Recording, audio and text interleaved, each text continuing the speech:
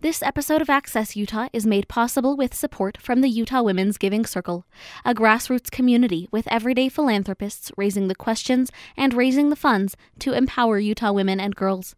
Information available at utahwomensgivingcircle.com. Welcome to Access Utah. I'm Tom Williams. Today is part of our series, Stopping Sexual Harassment. We're going to be talking with Susan Madsen and Robbyn Scribner of the Utah Women and Leadership Project at Utah Valley University. We'll talk about sexual harassment and sexual assault in Utah. Also talk about voting, leadership, body image, and other topics. Susan Madsen is founder and director of the Utah Women and Leadership Project, and Orrin R. Woodbury, professor of leadership and ethics at the Woodbury School of Business, Utah Valley University. Susan Madsen, welcome back to the program. It's great to be here again. Thanks for joining us. Robbyn Scribner is assistant director of the Utah Women and Leadership Project there at Utah Valley University. Robbyn Scribner, welcome to the program. Thank you. We had both of you on, maybe it's been about a year, so we need to do this more often. There's a lot going on at the Utah Women and Leadership Project. That's where I want to start. So Susan Madsen, you're founder. Remind us, what is the Utah Women and Leadership Project?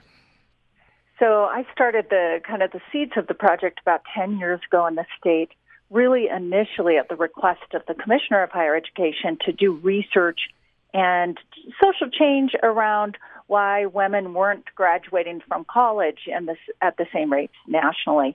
And so that's how it started, but our mission has really evolved, and it really is to strengthen the impact of Utah girls and women so that they are more educated, so that they have a voice and confidence, and so we do so many things, and research is really our core. We do research and lots of resources and run events and partner with so many others around the state, women's groups on events too. So we love our research, though. We have lots of it out there, and we believe it's making a difference. Robbyn Scribner, remind me a little bit of your background, how you got connected with Utah Women Leadership Project.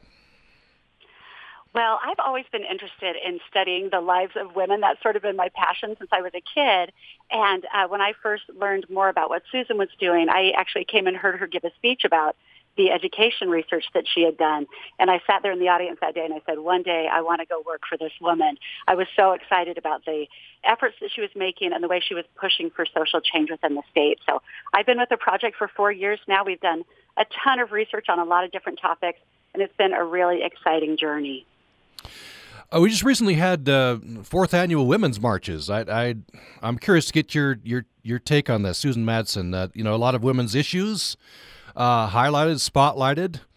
Of course, it's bound up in politics as well. But I wonder what your take on this whole movement is. I wasn't able to be involved in the marches because I was at the Real Women Run conference that was the entire day on Saturday, which is all tied into some important things. I know the Provo March really emphasized people learning more about sexual assault. The conference I was at was really training for women that are thinking of running for public office or just wanting to support others that run for public office or get involved in the community, all of which are important. And even just folks, and the week before I did a short presentation for the new chapter of the League of Women Voters in Utah County. And just at that level, getting more women to engage in voting, we think leads to people being more engaged in issues, then finding their voices, then wanting to become delegates and all the way up to running for public office.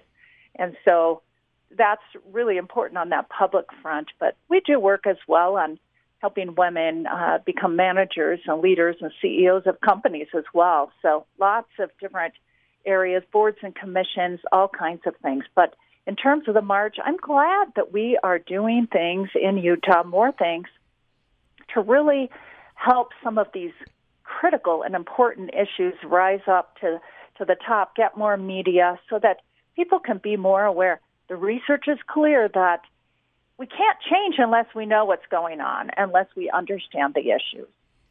To follow up to that, something like Women's March raises awareness, but then the other things you're involved in, I'm guessing you would say, people, women, need to get involved further. Absolutely.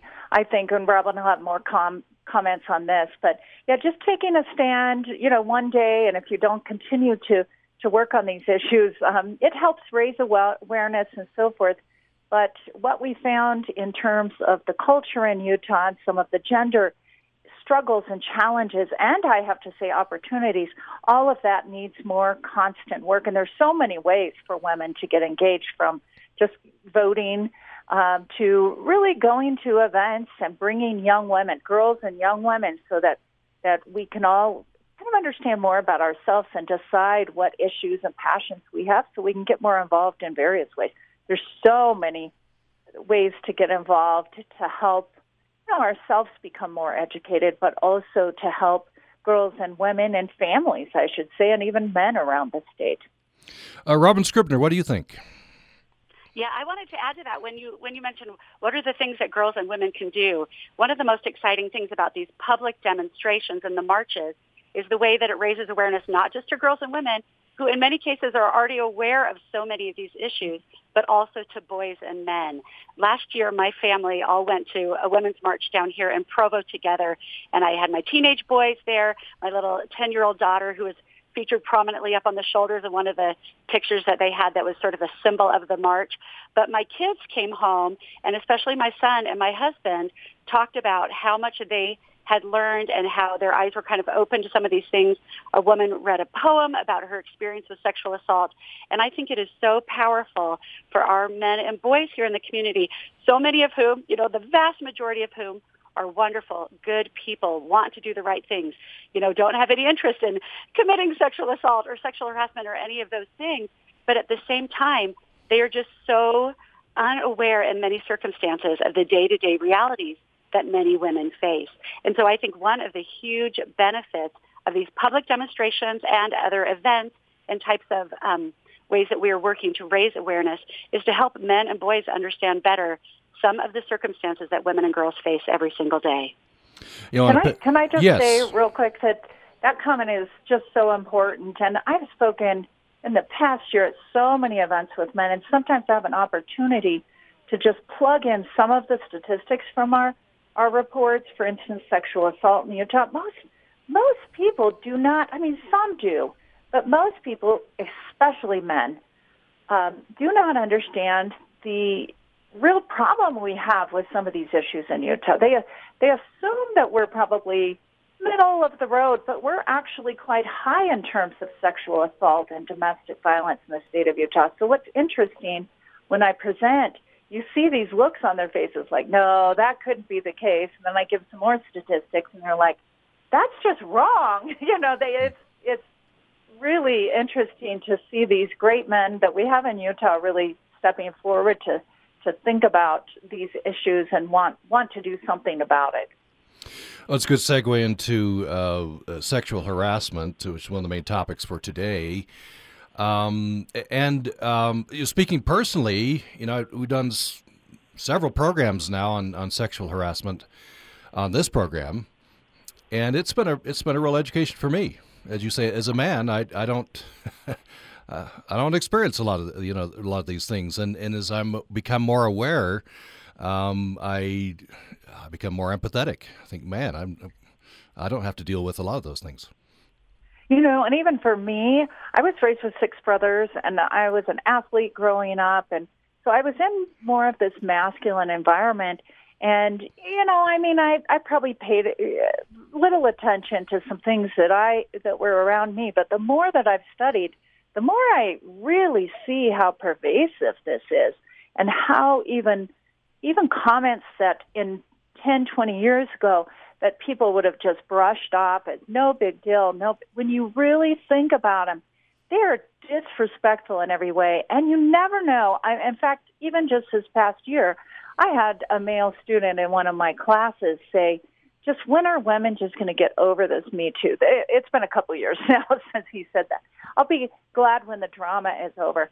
And I just, of course, my class got a little bit of a talking to that day, because I said, you don't know how these comments or these actions can affect. It might not be a big deal to some people. These days, I think it's a big deal to everybody. But other people, how do you know? 1 in 6 women in the Utah are raped. So how do you know if you're saying a comment in front of someone that has been absolutely traumatized, even if it's a small thing? And that as you know, sexual harassment, the discussions have really been workplace. So we know that women leave workplaces because of these issues all the time. It's more important conversations than ever before. I'm looking at a research snapshot from the Utah Women in Leadership Project on sexual harassment. Several things jumped out at me. One of these surprised me. The definition matters, right? So you polled women. Have you ever experienced sexual harassment? A lower percentage than a much higher percentage of when you give a definition. Yeah, Robbyn actually spent some good time looking at those definitions. Well, I think that was a fascinating finding that we found from that research specifically, that so many women think, oh, no, I haven't really experienced this. But when they were given examples or a very concrete definition of what constituted sexual harassment, they, suddenly realized, oh, yeah, I've absolutely experienced that. That has been something that's happened to me. People have made those sorts of comments or showed me pictures or made jokes or things like that. And so that's why another reason why raising awareness and having these types of conversations like we're having today is so important, not just because it educates women and helps them understand, oh, I have a right to be in a workplace where I'm free from this type of behavior, but it also educates men and others. We understand that women can also be the perpetrators of sexual harassment, and men can also be experiencing it, although it's much more common in the other direction. But as we get more education and understand really what's going on, these incidences hopefully will start to decrease. We were looking at a CBS poll that came out a couple of weeks ago, and it was really fascinating. A high percentage of those people who'd taken the poll said that because of the Me Too movement, because of the Time's Up movement and these conversations, they had thought about their own behaviors in the workplace, and they'd made some adjustments to their own behaviors. Maybe they recognized, that sort of joke that I often tell that I usually get such a great laugh out of, maybe this is not the right joke to tell at work. So some of the other things, in definition could be displaying calendars, cartoons, pictures, or posters, expressing graphic commentaries about body, sexual gestures, verbal or sexual advances or propositions. Is there a core definition? If someone is made to feel uncomfortable, is that the threshold? What is the threshold? Yeah, can I? Go ahead, Robbyn. Well, I was going to say the federal government, in terms of the laws, has a couple different definitions that are pretty important if you want to bring a lawsuit about it. And the first one is that sexual harassment is where there's a quid pro quo. So if you do this for me, you will get a promotion, or if you don't do this for me, you will get fired. But also, it's any behavior that creates a hostile work environment. And that's the tricky place that comes in terms of legal definitions, because that can be subjective.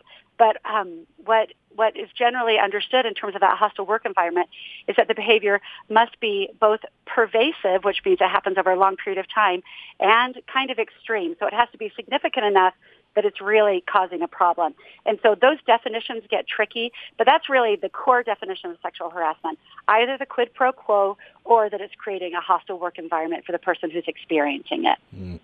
And a hostile work environment is interesting. I had a woman recently tell me that her supervisor, so this is what happened. She shared this experience, and it just made her just sick. So she was with 2 males, and one male walked up and said, I'm going to tell an inappropriate joke, but I want to. And the other male said, if you feel it's inappropriate, you shouldn't be telling it. And then he proceeded to tell a joke that talked about women's breasts. The woman that told me this experience just felt sick by the time. And, she could continue working, but she felt sick. And she did file a complaint, because not just for her, but she felt like it made her sick again, that she didn't want to be around this person, which affects her employment, but also her looking out for other people that would even be more sensitive to hostile environments like that. So it's very tricky, the definition, but back to what you said, Tom, if you're constantly, maybe it's a one-time thing, that could still be dramatic for someone that's had a situation. But if it's, especially multiple times, and this environment where you just don't feel being there, you're not going to be loyal. You're not going to stay at your company, So even though the EEOC has come out with definitions, there's still some what do we call it? Gray, a little bit of gray. Right. It's a lot interesting. Of gray, I would say. Yeah. Yeah. So going back to your story, this is interesting, and you have this in the snapshot. What's the role of the third parties? What's the role of the bystander? And especially a lot of times it's the other man, right? Yeah, the bystander, the training on this and in some other areas, and I know Robbyn's read some things about that, but the powerfulness of the bystander is critical. And so some of the efforts, especially in the sexual harassment, sexual assault, other areas, are actually talking about how to train people on reactions, and especially the bystanders, on what they can do, practice, even role plays, what they can do so they have confidence to actually stand up and say something. Sometimes it's hard when you see something that you're shocked, with or something you don't know what to say, and after you leave, you know how this is. After you leave, you say, "Oh, I should have said this and this." So more and more, the research is saying let's go ahead and train bystanders because they can be powerful, and especially in those situations, male allies can be particularly powerful in taking a stand against that kind of behavior. Yeah, in your story, the one fellow did the right thing, right? Maybe you shouldn't say it. The guy went ahead and said it anyway. That's something I could put myself in the situation. That would be unexpected. I would expect him not to say it. Yeah, it's amazing how many stories I hear. And I know it's every place, but Robbyn and I really focus on research on Utah, and it's here and it's pervasive. Sometimes I think we're making progress, and we are in certain areas. And I was thinking I was speaking the other day in terms of sexism. So there's hostile and benevolent sexism, and I was thinking maybe we're kind of past hostile sexism. And then I hear this joke and some other things that, we're not past that yet. We still need to work on that and train people that we're such a great society here in Utah, a Christian, a lot of Christian folks here that, treating people with respect and providing good, enriching environments is what we should do best. So we need to figure out how to make some progress even more here in Utah. Can I just jump in and make one more comment about the bystander effect? Mm-hmm. You were mentioning that it can be so powerful when it's a male ally doing it. And one thing that we know from the research is that sexual harassment is really about power. All kinds of harassment is about power imbalances. And in our workplaces, the people who have the most power actually are able to make the biggest difference in terms of being a bystander. And so in those cases, if you've got a circle, of people talking and it's clear that someone's about to do something inappropriate, it's actually more effective for a man in that circle or somebody else who has relatively higher power to stand in and stand up and say, that's not okay. It diminishes their power much less. A woman takes a higher risk when she stands up for somebody else. She'll take a social hit where a man won't. And then there are other hierarchies as well. White women have more power than women of color. And so we can each look at our own selves and say, where do I have this level of privilege? Where do I have relative power that I can stand up as a bystander and make a difference? And in many cases, we will take, we won't suffer negative consequences from that the way somebody else might. And so that's something that all of us can understand and seek to make really proactive changes in our own behavior when we're in our own workplace settings. And some of the research on bystander also says it's like anything else. When you do it once, when you find your voice and help protect or support one person, you actually find your voice and are able to do it more and more. So you get comfortable, you get confidence in yourself. that first time you speak out or do something, is pretty hard for most people. Not everybody, but it's pretty hard for most people when you've been socialized often to just stay out of the way. We're overdue for a break. Let's take a break. When we come back, we'll talk more about sexual harassment in Utah. When we come back, I want to see where Utah fits in terms of sexual harassment. We'll talk about sexual assault as well, domestic violence. I was interested in a snapshot on body image. And Utah, at least at one point, was tops at Salt Lake City, was tops in the nation for cosmetic surgery. I don't know where we stand today, but I don't know, it's cultural issues there. We'll get into that as we go along as well. Much to talk about. We're talking with Susan Madsen, who's founder and director of the Utah Women in Leadership Project at Utah Valley University. Robbyn Scribner is assistant director of the Utah Women in Leadership Project. This is a part of our series, Stopping Sexual Harassment, made possible by the Utah Women's Giving Circle. We'll have more following this. Programming on Utah Public Radio is made possible in part by our members. And Devour Utah, a monthly magazine devoted to covering Utah's dining and drink scene with a spotlight on cooking, local happenings, and libations. Available at newsstands or online at devourutah.com. With senators sworn in and the rules voted upon, the third presidential impeachment trial in U.S. history has officially begun. The eyes are on the Senate. The country is watching to see if we can rise to the occasion. Now each side will begin presenting their opening arguments. Join us for live special coverage of the second day of the Senate impeachment trial from NPR News. Beginning this morning at 11 here on Utah Public Radio.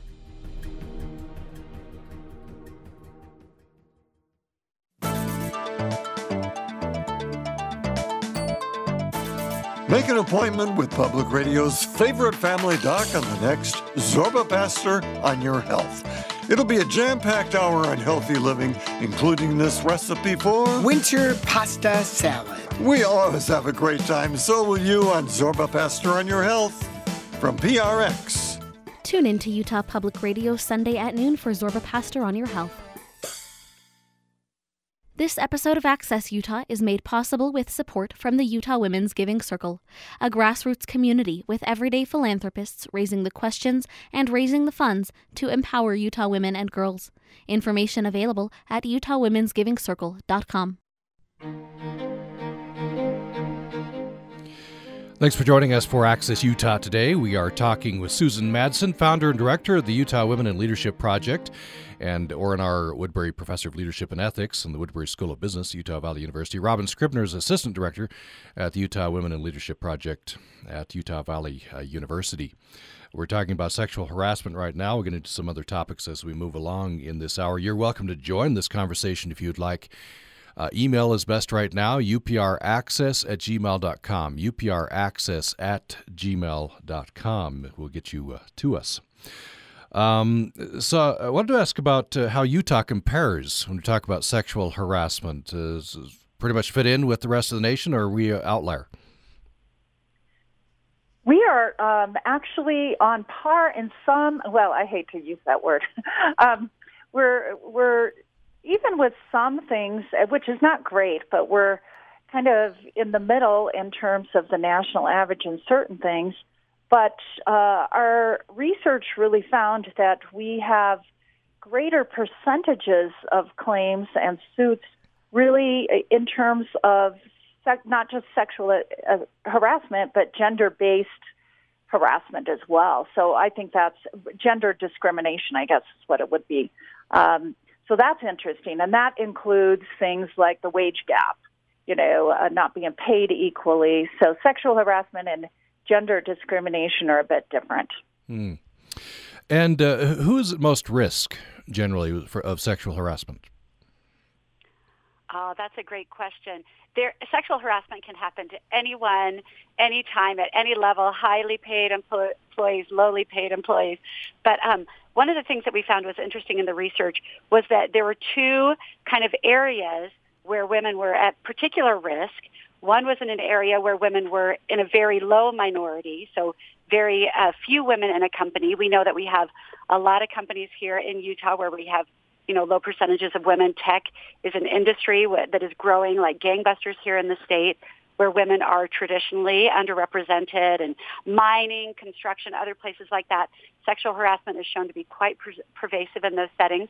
But the other setting is where women are in a high majority, where there are many, many women, but very few women in management. Some of the industries like retail and hospitality, where women are supposed to be of service, and where the money that they make, the restaurant industry is famous for sexual harassment because women's salary, their tips, can literally be contingent upon whether or not they make a stink about whether somebody hits their butt as they're walking by, with a plate of drinks or something like that. And so those two areas where there are very few women or where there are lots of women, but they're in service industries and men are in the management, those are some areas where the incidents of sexual harassment have been shown to be the highest. This stood out to me that really surprised me, talking about taking this to the courts. 3 to 6% of sexual harassment cases go to trial, 2% win at trial, and approximately 85 to 95% of women who experience sexual harassment do not file a formal complaint. So this would seem to be... what's your suggestion? I guess if you have a case, do take it to court, but it doesn't seem very promising. This seems to be more of a cultural fix than a legal one. Yeah, and our research also said that about 70% do not even report instances within their own organizations. And so I think some of it, might go back to the sexual harassment, but even some of the definition of sexual harassment. But even, I think people struggle specifically with sexual harassment in terms of knowing, is it bad enough? Do I want to start down this path? Will people take me seriously? Having watched somebody else report it and not having it taken seriously, not trust, lack of trust in organization or human resources. There's many reasons for that. And just, knowing that throughout history, maybe people haven't made complaints, so they should just, quote, suck it up or something. Mm-hmm. So there's... Can I add one more thing here? Another thing that they find in the research is that up to 75% of people who do file sexual harassment claims within their own workplaces experience some sort of retaliation. Yes. Now, that's illegal. You can't punish someone or give them a worse job or give them a worse shift because they've complained about sexual harassment. But it's happening in 3 out of the 4 cases. And so that's a very compelling reason for people to just stay quiet. Well, maybe I can just survive it. Maybe I'll go look for a new job. And so, there are a lot of reasons why women are hesitant to come forward. And that's something that we really have to address because things can only change and shift as they come out of the darkness. Do you think... Tom, back to the comment you made earlier, I just found kind of the statistics that maybe some of the listeners would appreciate, but about 30 of the EEOC filed complaints in Utah. Almost 40% of those are sex-based complaints. When in the whole United States, they are about 30%. So that's an interesting dynamic. Do you have a theory on why? Robbyn, what do you think? I'll throw it over to you. Well, it's part of a whole bigger picture in terms of what's been our traditional culture here in the state of Utah with men's and women's roles, men being in the public sphere and women being more in the private sphere. And so part of this is that women, we lag the nation always in terms of women in management, women getting their education, women in political office. And so in the public sphere, which sexual harassment is a public issue. When we get into sexual assault and things like that, those can all be private issues. But sexual harassment, we're really talking about what happens in our public spaces. And women have been disadvantaged in the state traditionally. This is changing slowly, but women have just had less power and influence. So it's going to stand to reason that there are going to be more discrimination against women here in the state of Utah in our public settings across all these gender issues, not just harassment itself, but as Susan mentioned, the wage gap, being passed over for promotions, being seen as saying, oh, we're not going to send her on that trip because we know she has kids, and so you're missing out on opportunities for professional development and growth. So it's pretty widespread, and that's a deeper part of our culture that is slowly shifting, but it is moving slowly.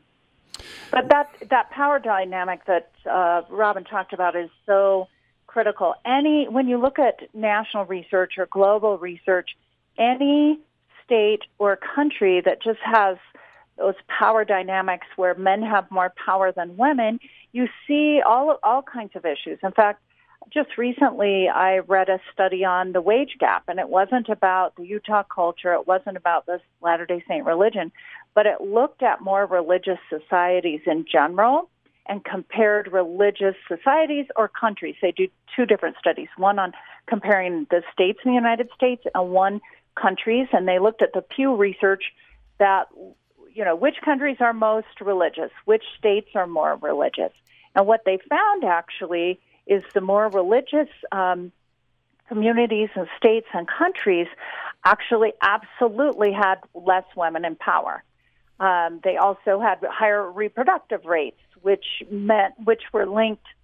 linked to less women in power. And interestingly and sadly, across the world, more religious societies actually had higher sexual objectification, which is measured by pornography rates, and that leads kind of into the cosmetic surgery snapshot you mentioned as well. So there's some interesting dynamics with that if you're unconscious about what things, and if you're raised in certain cultures, you just continue to do things as you've always done, when in reality, we can't keep moving forward with certain groups of people and genders being disadvantaged continually. I don't think, in general, nobody wants that to continue in the future. Well, maybe nobody. Yes, we hope so, right? Yeah, we hope so. Yeah. So we had a caller. By the way, I was emphasizing email because we had a little problem with our phones, but that's been rectified. And Jennifer in Vernal called. She didn't want to go on the air, but here's her comment. She says, Jennifer says, I've been the victim of rape, sexual harassment, underpaid, everything. But I was devastated at the way our elected officials from the state of Utah behaved during the Kavanaugh hearings. It was a huge trigger. I went into this massive depression, she says. But the way our supposed LDS, we respect our mothers, that was total BS, she says. Orrin Hatch was terrible, all caps. And it's just generally, she was very disappointed in our senators during the Kavanaugh hearings. So I wonder what you think of this cultural moment. Kavanaugh was kind of a touchstone. Well, I'll just make a comment. Maybe Robbyn has some more. But one thing that I've realized, particularly with our political leaders in this state, we have some great political leaders, but generally across the board, there is very little consciousness or attention given to issues of gender, race, and so forth. We have a lot of white men, and many of them are great. I really respect some of them. There's only a few. I don't even know, if fingers on one hand can count them, that really have engaged in saying, I want to learn more about gender. I want to learn more about these issues. So when you stay in this unconscious bias stage and not bring unconscious to conscious, and that takes effort and learning, particularly for men and white people and different things. If you stay in that space and not push yourself to learn and grow, you're going to react in ways that are not best for society, that are not respectful for all people in society. And I think we have a ways to go to get more people who serve, especially in the state legislature, but other governmental roles, and I'm sure at the city council and county commissioner level as well. So I think that's an opportunity for some real growth if people will pay attention and say, hey, I really want to treat people with respect. That means I need to learn and grow myself. Well, Robbyn Scribner, do you have any comment on Jennifer's comments? I do. First of all, I just want to say that was a heartbreaking comment to hear. And just as Susan had mentioned earlier, for people who have had personal experiences with trauma, even saying things in the public eye that really don't have much to do with her in person can bring all that back to you and can be extremely painful and even debilitating in many cases. So I felt a lot of empathy for her as I listened to that comment and really feel for her and appreciate her reaching out and talking about this. Politics are so tough. Our nation is so polarized right now, and there is so much pressure on our elected officials to fall in line with their party, right? And whatever their party is saying, even if they have their own personal convictions, this isn't the right thing to do, they're receiving so much pressure. It's not an excuse. I think that that the best politicians will stand up for what's right and will stand up for what they believe.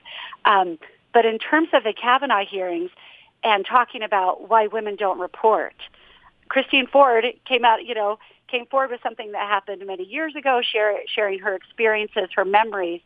But the backlash that she has received, I was just reading an article yesterday, she's had to move 4 times in the last year. Mm-hmm. She gets death threats every single day because of coming forward and sharing this. So when people talk about false accusations, women are just out for attention, looking for power, looking for some sort of leverage that they can get. The backlash against women who come out and report things publicly is really severe. And so this is one of the tricky situations, and it makes it harder for more women. So if we can work together as a culture and society, have more of these conversations, and be more civil as we do this, it creates an environment where women feel safe to actually report what has happened to them. Because these types of experiences, like the Kavanaugh hearings, it makes a woman think, well, why would I ever share my story? Look what happened to her. So that's really, really tough. And can I just say, we mentioned this in our snapshot as well, that even though there may be, women from time to time making false accusations, the research is clear that is very rare. That is very rare. So women who say that they were raped, that things are happening, there's sexual harassment, those things, it's so rare for women to step forward and lie about that. The majority, almost all cases that are women that claim those, it's truth. And so and actually I had a discussion a year ago in one of my classes with mostly men who said, they're probably making it up. I was amazed at how a number of young men in that class just assumed they were lying. And I'm like, that is really sad to me, because the research is clear that is so rare. Mm. And that's why the Kavanaugh hearings are such a touchstone. Here it is, and these things happen in communities across the nation every day, and then here it was writ large. And a woman comes forward, she's not believed. Somebody's not telling the truth there, right? Yeah. And the effects on both of the individuals as well. Jennifer, thanks so much for sharing. I'm so sorry for what you've gone through, but thanks for sharing. I think it helps probably other people. So there's a section here in the snapshot before we go to another break titled "What Utahns Can Do About Sexual Harassment." What can we do? Oh, there's actually many things that we can do. At the individual level, just keeping records of harassment, even if you journal it or whatever, but don't just keep, if there's patterns, you've got to do something. So keep records of that and consider contacting the EEOC to get help or file a charge. Sometimes, if you feel safe within your own companies, do that. And then for companies in general, we talked about that bystander training. That can be very powerful, providing bystander training to empower all individuals to really keep that workplace safe. And then just figuring out, as a company and an organization, creating multiple channels for reporting. There's so many things that actually individuals, employers, and I will just throw it out there, there's more that our state legislature or state policymakers can do as well. Let's go to break. We're talking about sexual harassment in Utah. We'll get into the next, expanding these to sexual assault and get into body image and some other. I want to talk about voting as well. But before we go to break, I just want to put in a plug here. There's a women's advocacy seminar sponsored by Utah Women in Leadership Project tomorrow, right? Yes, and we're partnering with Action Utah. They've actually taken the lead, and we're supporting. And so there's one. They've done a number of those. They've done one in Salt Lake, but this one's right at the UVU campus in Lehigh at Thanksgiving Point area, and there's still some space for people, and it's just 1 hour, light lunch, free. Come and hear from some legislators and be in some discussions about women's, possible policies and laws that can be moving forward on the front to help strengthen the impact of Utah girls and women. A lot else coming up. You can find this at uvu.edu/UWLP and events. There's an event called She Talks Utah. That's on January 30th. Unconscious Bias Workshop, Utah Therapist, What Can I Do? Interfaith Council. So a lot coming up. More here following this break. Programming on Utah Public Radio is made possible in part by our members and USU Office of Global Engagement, providing global learning opportunities at the Study Abroad Fair, Wednesday, January 29th, 10 a.m. to 2 p.m. in the Taggart Student Center. Details at studyabroad.usu.edu. This is Kate Salinas with your community events. Jimmy Chin and Elizabeth Shai Vassarelli, directors of Free Solo, will discuss their dedication to their individual life paths and their collaborative success in film and photography. This event will be held at Kingsbury Hall in Salt Lake City on January 23rd from 12:15 to 1:30 p.m. 500 women scientists meet once a month to network and discuss outreach opportunities and support other female scientists in the area. All are welcome, including scientists, students, teachers, and those from industry, healthcare, and higher education. Anyone who identifies as a female scientist. Their January meeting will be held on the 23rd at 6 p.m. in Logan at 243 East, 300 South. For more information on these events and others, visit our community calendar page at upr.org. This episode of Access Utah is made possible with support from the Utah Women's Giving Circle, a grassroots community with everyday philanthropists raising the questions and raising the funds to empower Utah women and girls. Information available at utahwomensgivingcircle.com. Thanks for joining us for Access Utah today. We're talking about sexual harassment, sexual assault. We're talking with Susan Madsen, founder and director of Utah Women in Leadership Project at Utah Valley University, and Robbyn Scribner, who's assistant director of Utah Women in Leadership Project. You can join this conversation a couple of ways. You can email us to upraccess@gmail.com, upraccess@gmail.com, or you can call us 800-826-1495, 800-826-1495. I want to move briefly to sexual assault, and you've done some research on this as well. And I think this, just kind of moves to the background a lot of time, and maybe because it's painful. According to this paper, 1 in 3 Utah women have been sexually assaulted. 1 in 6 report having been raped, which is just shocking. And I don't know if it shocks us as much as it should. Yeah, I really, to me, it's one of the most disturbing things and in fact, I've gotten to the point in the last probably 6 months, it's like I've lost patience with just even the lack of addressing it in our state legislature and different things. It's just wrong on all levels.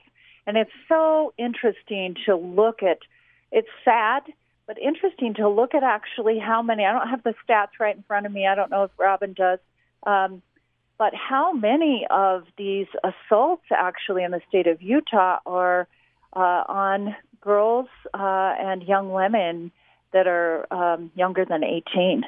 That's quite disturbing to me. Yeah, that's even more disturbing. Yeah. I've got this stat here in front of me, Susan. It's in Utah, nearly 13% of the population reports being molested before the age of 18. And 3/4 of the sexual assault victims in the state are experiencing that before their 18th birthday. So a lot of women who are sexually assaulted, it's happening when they're children. What's the roadmap to, what would you like to see done in a perfect world to reduce or eliminate sexual assault? I think we one of our partners is the Unique Foundation, and they're located right in Lehigh, kind of at the Thanksgiving Point area as well. And I'll tell you, I love their model. They work on, and maybe I'll let Robbyn address the other piece, but they really have come forward to put together a program that is quite powerful. They actually, women can, if they're in Utah, or they fly themselves in, but everything else is free and provided through their services, and they take groups of women, 3 of the weeks, I believe, every month. 1 week at a time, they take a group of women through a full week of learning how to, with therapists out kind of in the mountains. And it's really what they're doing is working with women who had been raped, sexually assaulted as children and teenagers. And so these are women that are older now, but people that think you get over those things, it's not true. They stay with you forever. And so these are women that are older, and they bring them, for 1 week on site to work with therapists and really work through those so that they can actually move forward in their life and thrive. You can do fine sometimes with some folks. Some really don't function well after those situations in life, but they don't thrive. Most of them just do not thrive. So I'm really impressed with their efforts. And the other part of their initiative there at the Unique Foundation is education for parents to help them know how to keep their kids safe, which is a really important part of the conversation. There's so much that families can do to understand, how they can monitor their kids, how they can help them understand how to use the internet and things like that. But one other thing that I'd love to address in terms of what we would like to see is more conversations and better education. Here, we've talked about body image, we've talked about sexual harassment, and so many of these issues come down to the core idea of the sexual objectification of women and seeing women first as sexual objects, second as human beings. One of the things that we can do is work on educating our boys from early ages to respect the girls in their lives and to model appropriate, respectful behavior of how men and women should treat each other as individuals and people. My daughter was sharing an experience she had in her psychology class the other day that they gave a couple scenarios about a woman who'd been sexually assaulted. And one group of kids was taught that she was having a meeting for work, and the other one was taught that she was coming from having an affair. And they asked who was responsible for the sexual assault. And the group that had read the scenario where the woman was coming from doing something that was wrong, they said that she was responsible for her own sexual assault instead of recognizing the assailant, the rapist, was the one who was responsible. So we've got some, perceptions here that are wrong, and this type of education needs to happen from the early days, that the accountability for this needs to fall on all of us recognizing how to treat each other with respect and as individuals, not as sexual objects. And Tom, one thing that you would find interesting, I think, is some of the research says that when states have more, let's just talk about the state legislature, when there are more women in the state legislature, the states put more funding toward things like education or healthcare, but also social programs like poverty and those things, in addition to efforts and help for more education and awareness and survivor assistance for things like sexual assault. And so in Utah, of course, we don't have as many. We're slightly improving, but we don't have as many women in those top positions, particularly in the political area and government. And the research says when you have more women in those positions, things change at a state level. And the sexual assault is not in the conversations enough in our state legislature. In other things, we've got to do something, and we've got to take a stand here in Utah. So I believe there's just more state policies and like Robbyn said, awareness. Robbyn, that is so interesting, what you just said about your daughter. That breaks my heart in a lot of ways. You would not believe what these other students said. Yeah, it's crazy. We just have a couple minutes left. We'll have to be quick with this, but this jumped out at me. According to a study by Utah Women in Leadership Project, Utah came in dead last for women's voter turnout in 2006. By 2018, we jumped to 11th in the country. There's still almost 300,000 women in Utah who are eligible to vote but not registered. That's at least this paper was a couple of years ago, I think. Well, one of the interesting things, and Robbyn did the research on this, is that we were actually, I'm trying to remember, I think it was 1992, we were actually first in the nation in terms of women voting. So if you look at our history, and we're partners with Better Days 2020, who are doing so much this year to look at, do the anniversaries and celebration of women's voting. If you look at the history of women, back to the pioneers coming in, we've had so much in terms of Utah women being engaged in the community and really taking a stand in the suffrage movement. So we were actually, I just found the statistics. 1992, we were first in the nation, and then 2006. Between that, 1992 and 2006, we went all the way down. And actually, we were still quite low, I believe, even till about 3 or 4 years ago. Is that right, Robbyn? Yeah, and then even until 2012. Even until 2012, we were quite low. 2016, we jumped up a little bit. And then 2018, a huge jump up to 11th in the nation. So we're really encouraged by this. Because again, like I said earlier in the program, that getting out and voting and using your voice in that way, we know leads to other kinds of things, women being engaged in important issues and efforts that really need to happen in Utah to really lift women and lift families and lift communities. Well, we'll leave it there. Out of time. Much more to talk about. You can read a lot more at the website. Just Google Utah Women in Leadership Project, Utah Valley University. We're talking about sexual harassment, sexual assault, voting, many other topics here today. Susan Madsen has been with us, founder and director of Utah Women's Leadership Project, and Orrin R. Woodbury, professor of leadership and ethics in the Woodbury School of Business at Utah Valley University. Thanks so much. Thank you. And Robbyn Scribner is Assistant Director, Utah Women in Leadership Project at Utah Valley University. Thank you to you. Great talking to you, Tom. And thanks, everybody, for listening today to Access Utah. Hey, Tanya, did you know that the word sobremesa is a Spanish term that means to linger at the table for conversation long after a meal is done? A handy word to add to your vocabulary. Especially if you've been listening to our segment, Bread and Butter. We'll give you plenty to talk about at your own table with local stories about food, culture, recipes, and culinary news. Tune in to hear Bread and Butter each Sunday just before the Splendid Table. Sundays at 11 on Utah Public Radio. Hi, I'm Steve Williams, host of Jazz Time here on Utah Public Radio. I hope you'll join me Sunday evenings for a journey through the world of jazz music, from ragtime to bop, from Havana to Logan, Utah. Tune in for a bit of history, commentary, the occasional interview, and of course, all that jazz. Jazz Time, Sunday evenings at 6 o'clock on Utah Public Radio.